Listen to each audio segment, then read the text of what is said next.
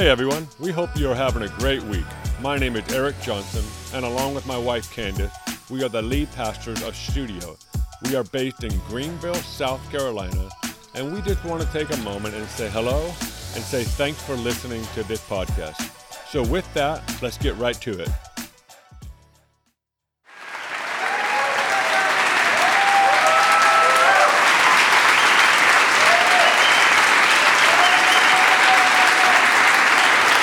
Thank you.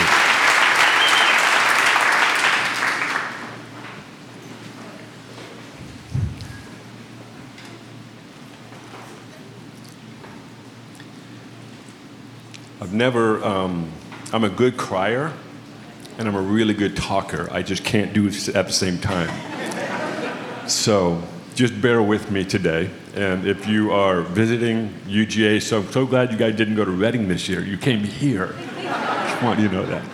So good to have you. But if this is your first time and you happen to miss the opening of the service, my mom passed away this week.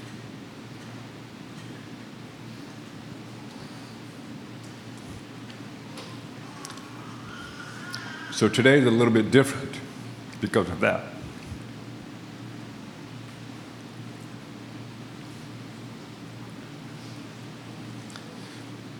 So just bear with me.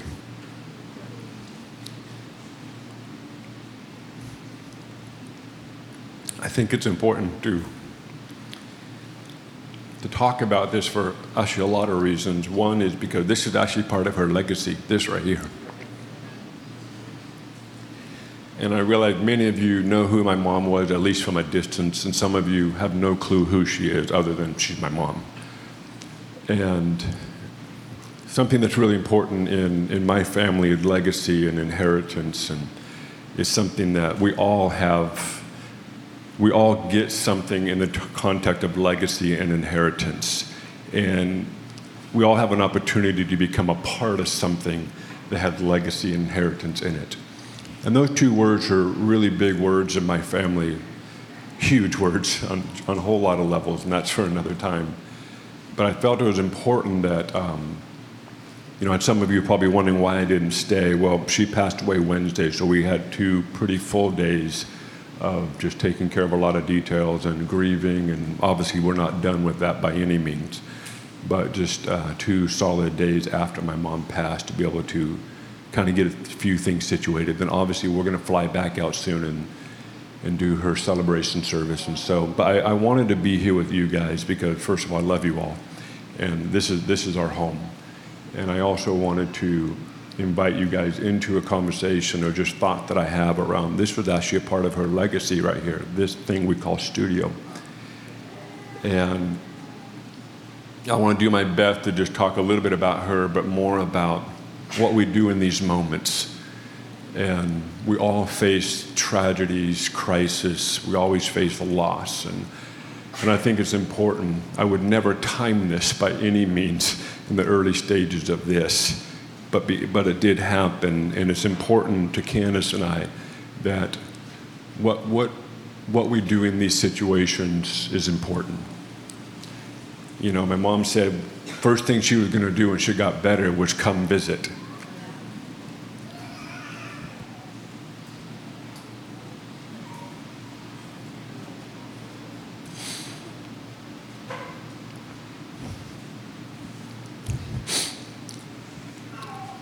She wanted to see it.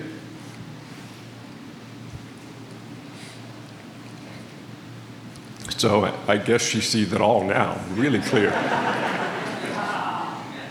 which is cool. She gets to see how it all turns out in the next 20, 30, 40 years. I mean, she gets to see the whole thing, which is pretty remarkable. And I just want to say thanks for many of you who've texted me. My phone's been on fire. It's just like melting. And that just shows the kindness of so many of you and people from all over the world. And it just, we're blown away by the kindness. Not surprised by it, but we're blown away by it. And so just thank you for that. And, God created time and space. I've taught about this here. I've talked about it often. I geek about space. I geek about time. And because there's so much in there that I like to talk about. And God created time and space. He didn't have to, but he did. And he's in a completely different dimension that we call eternity, that we know very little about. But he creates time and space, and he creates everything, and then he creates humans. And he creates humans in a time and space, and there are only some things that you can do while you're a human in time and space that you won't do in eternity. And if you're a follower of Jesus, your eternity looks different than if you're not a follower of Jesus. And so for those that are following Jesus, that have said, you're my king, I give you my life, I repent of my sins, and gone through that journey, that process, you now have been invited into a moment where you get to do things that you won't get to do when you get to heaven. There's only some things you can do while you're here on earth. And I consider that a privilege. I consider that a responsibility. And one of the hardest things to do is to worship in times of great loss. Over here, it was just a mess. Not because I don't want to, it's just hard. It's just hard. But what we do is we worship. I can hear my mom's voice. She said, at all times, worship. And so what we do in this moment, what we do in times of great loss, and I know there are people in this room that were deeply impacted by Mom, and I realize some of you don't know who she is. And as your life plays out, when you get into these moments of great loss, you get an opportunity to turn your attention to God. You're not ignoring what's happening, but you're just simply turning your attention to him, because there will come a point where you don't have to do that anymore. Because when you step into eternity with him, there's no pain, there's no sickness, there's no death, there's no loss, and it's easy to worship. But the opportunity to worship when it's incredibly hard and doesn't make sense and nothing adds up, it's one of the greatest privileges of our life. It's one of the greatest privileges. And so I honestly wanted to come and be here and do that. Obviously, it's not just on Sunday, just every day, but for me, it was important to be here to just worship. And that's what we get to do. I'm thankful for a moment where we get to worship. You know, the last week was horrible, to be honest with you. We were actually, when we moved from Redding last summer to move here, we were in the middle of Nevada somewhere, in a U-Haul. I'm driving a 26-footer with a trailer with a car. It was a very traumatic experience driving that thing for 5 days. And I'm not exaggerating. There were some mountain passes I thought, we're not going to make it up, and I'm going to die on the way down. I'm like, these brakes better hold. They better hold. And there was one pass in Chattanooga, Tennessee. I was like, I might die. I literally thought I might die. I'm not kidding you. So if you're from Chattanooga, I'm not going that route again. But we're in the middle of Nevada. It's on our first day. And we've let go of everything. And we're starting a whole new chapter, a dream. And we got a phone call.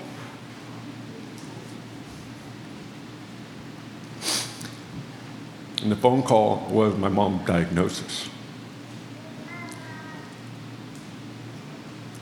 And Candace is driving the truck, and I'm driving the U-Haul, so we're not even in the same vehicle. But we talked a lot on the phone. We just left the phone on. Even we had nothing to say, we just leave the phone on. And I called her and just wept. We just both just wept. To be having a dream unfolding in our hands or in our life to move here and do what we felt the Lord told us to do and what we're super excited about.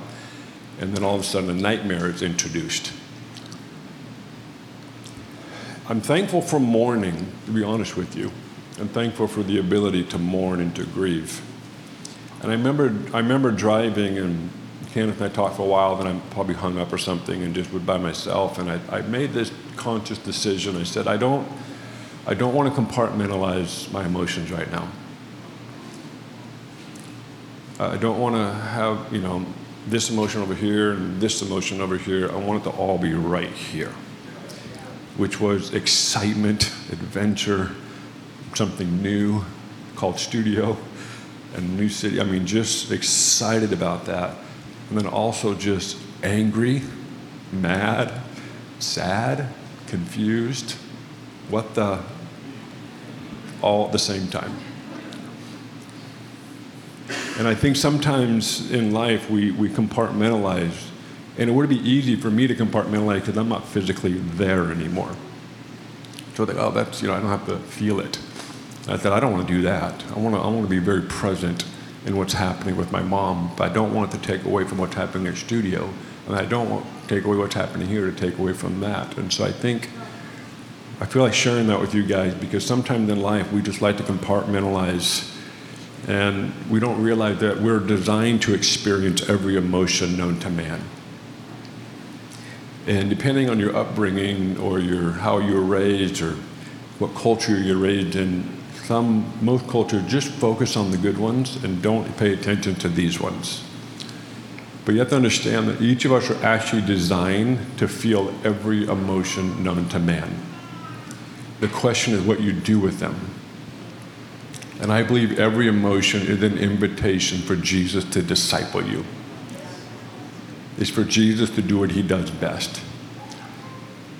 We talk about the great comforter, and there's a reason why he comforts. It's in moments like this. And so I'm thankful for mourning, and mourning is definitely happening in our home, and I know with many of you. I'm thankful for that. It's hard. It's not fun. But I'm thankful for it. I want to mourn my way to God. I don't want to mourn my way to darkness. I don't want to mourn my way to a calloused heart. I don't want to mourn my way to being jaded. I want to mourn my way to him. I want to mourn my way to his reality. And mourning doesn't have timelines. I think sometimes we were like, how long is this going to last? And we like to, okay, I'm going to finish this in 2 months. Like, mourning just doesn't have timelines. Mourning is mourning. There's a passage of scripture I want to read to you. Ecclesiastes chapter 3. I've been reading a lot of that book the last year. Chapter 3, verses 1 through 4 said, there is a time for everything and a season for every activity under the heavens. A time to be born, a time to die, a time to plant, and a time to uproot. A time to kill, a time to heal, a time to tear down, and a time to build. A time to weep, a time to laugh, a time to mourn, and the time to dance. There was a Christian man and a Muslim man having this conversation. I was reading in a really great book. And they were discussing the differences between the Christian God and the Christian faith and the Muslim faith. And at some point in the conversation, the Christian looked at the Muslim man and said, the difference between my God and your God is my God chose to die for us. Your God wants you to die for him. And that very truth right there makes me thankful for our faith. I'm thankful for mourning, and I'm thankful for our faith. This is the third time that we've gone through something like this in our family that was just hard, just tragic. And every time, and then there's friends that we've experienced it with, but as far as family, and Brian and I, my brother and I were talking this week, like, I don't know how people do this without faith in God. I just had no concept of how to go through something so hellish, so nightmarish, to see what cancer does to somebody, and to go through the last few days as she's breathing her last, I don't know how you do this without faith. So I'm thankful for faith today. I'm thankful for our faith in God, because he chose to die for us. And because he entered into time and space and chose to die for us, we have a hope in our eternity. It's not an endless cycle. It's not an endless drama of becoming something else in the next life. No, you end this one and you step into eternity. The Bible said time began in the beginning, and then as you read Scripture, said there does come an end. And I think it's important for all of us to be aware we do have an end. And hopefully you've given your heart to the Lord because your faith is in the hope of eternity with him. And so today I'm just thankful for faith. I'm thankful for, yes, this was tragic, but at the same time, my mom, I can hear her laughing her head off right now. And I can hear her saying things like, you better get ready for what you're about to see, because it's wild up here. My mom was very mystical. She was very, very mystical. And so I think all of her dreams have now come true in just about every way. I think she had probably the most exquisite, eloquent shofar on the planet. Well, not on the planet, wherever she is. And then I think she had this amazing sword and dagger. If you know my mom, she loves shofars. She's weird. She's definitely weird. I'm going to say that. And she knows I say this. And she loves things that are like prophetic symbols. So she has this massive sword that's bigger than her, probably weighs more than her too. And I just like, oh, she's having fun right now with her shofars and swords. She's having a blast. So, but what do we do with the mystery of why? What do we do with the mystery of why? I think for us as a family, this just only makes it more in some regards. My mom was known for being healthy and free. She was a health nut. You talk about the healthiest person in the family, it's my mother. But she was such on a mission to find living and eating healthy. And she helped a lot of people become healthy people. In fact, she wanted to come on her hunting trips. So my dad and my brothers and a few friends of ours, we go hunting every year. And she wanted to come and be our cook. And we're like, okay, if you come, we want real food. And she said, not a problem, and she crushed it. She made it with all the stuff that apparently you're not supposed to have. But I only say this because she was a massive health nut. She helped a lot of people get healthy and well. I believe thousands from what we're hearing from reports. And then she dies from something that we as a family have made a commitment to eradicate, and that was cancer. We have a saying that we want cancer-free zones. So you have this tension between that and that. And we just made it a priority. Well, my grandfather passed away 18 years ago from pancreatic cancer, and he was the patriarch of our movement. And it was same deal, like what's going on. And after he passed, I think there's 32 of us in the Johnson family by that time. Now there's like 60. Somebody's been having some kids, my cousins. And we sat as a family and we made a decision. We said, and we were grieving. And we made a decision and said, we will never change the topic. We don't understand. This is all very confusing, and we don't know why. But we will continue to push against this thing called cancer to see it eradicated. And we did. We did faithfully, along with so many other people, many of you. So here we are again today. What? The same thing. And so after my mom passed, we worshiped for a moment, which was hard. I wanted to punch a hole in the wall. I would have hurt, but it would have felt good. But we worshiped for a moment, and then we just talked as a family, 20, 30 of us in a little bedroom, and we just talked and said the same thing. He said, remember when we did this when Grandpa died? I said, uh-huh. Same thing. We're not going to change the topic. We're going to continue to go after this. So how do you handle things that you don't understand? What we never want to do, we never want to allow our human experience to lower the standards of Jesus. And everything in our humanness wants to, because we need answers. We need like connect these dots.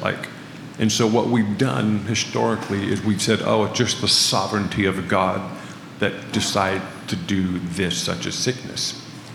And our great challenge, our great opposing challenge to that kind of theology is Jesus never not healed somebody that came to him. There wasn't one situation where it didn't work. That's the standard for us. And I understand there's a lot of tension with that, and I encourage many of you, you're like, well, what about, I get it. We've been in this trench for a long time. But I just want to say for us, this is our posture. It's like, okay, if I can't connect the dots and find out why this happened, then I just need to be okay with mystery. The challenge with mystery is you're not in control. And if you want to be in control, then you will never embrace mystery.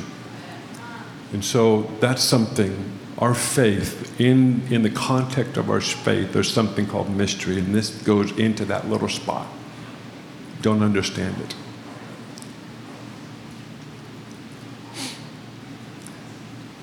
So I'm thankful for mourning, and I'm thankful for faith. Steve Jobs had a really hard time putting on and off buttons on his products. You'll notice some of them don't have an on and off button, or it's really hard to figure out how to turn off a device. And there's actually a reason for that, because he was wrestling with what happened when you die. Even all the way to his death, you can read him, one of the biographies that he approved of, the discussion around this, and he said, I don't know what happened. I don't know if you go here, or you just stop.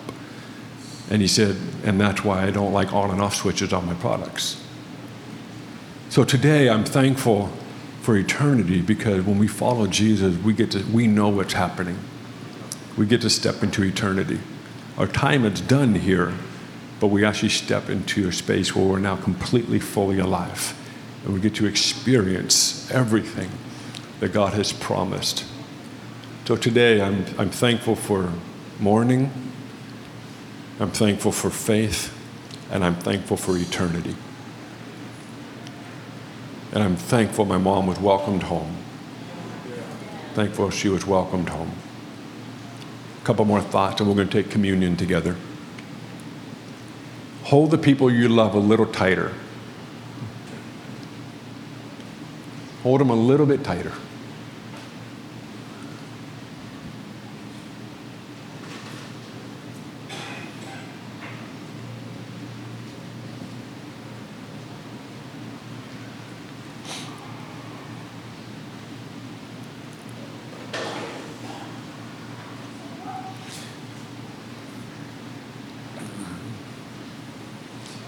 And what's messing me up this past week is my mom was quite stealthy.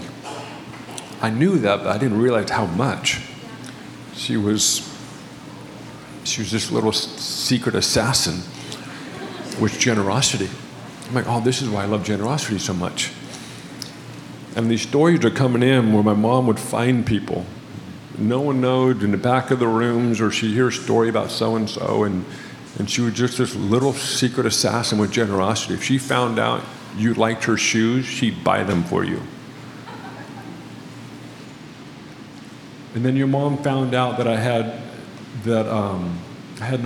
I needed new clothes or something. And so she went and bought me new clothes, and every pocket and every pant, every pocket and every clothing item had money stuffed in it.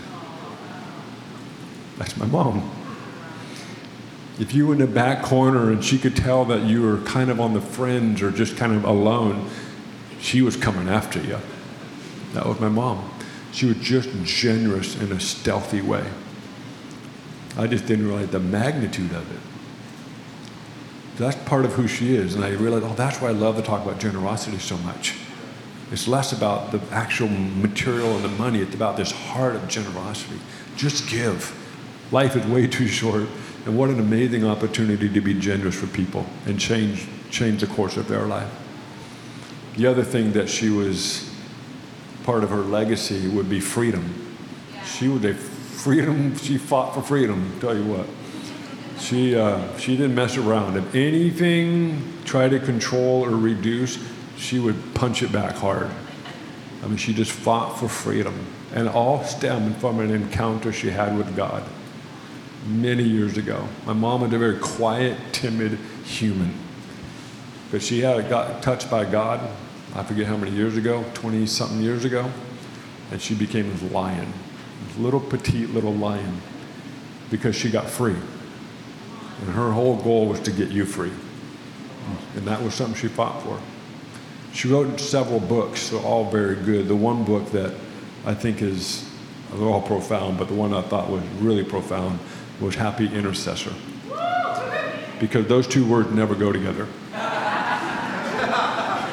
They just didn't. And I've grown up in church. Like prayer meetings were depressing. Prayer was depressing. I mean, a whole conversation on prayer was like, I'm good. And my mom rewrote the narrative around prayer.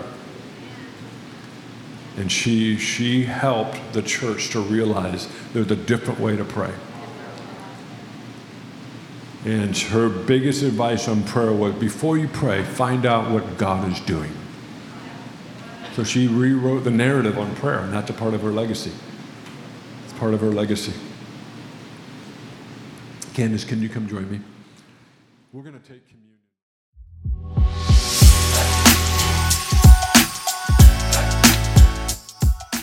Thanks for listening, and we hope this talk benefits you in every way possible. For more information about Studio, you can go to studiogreenville.com or go to Instagram and look for studio.greenville. We would also love it if you would leave a review and hit those 5 stars. Other than that, have a great week, and we'll see you soon.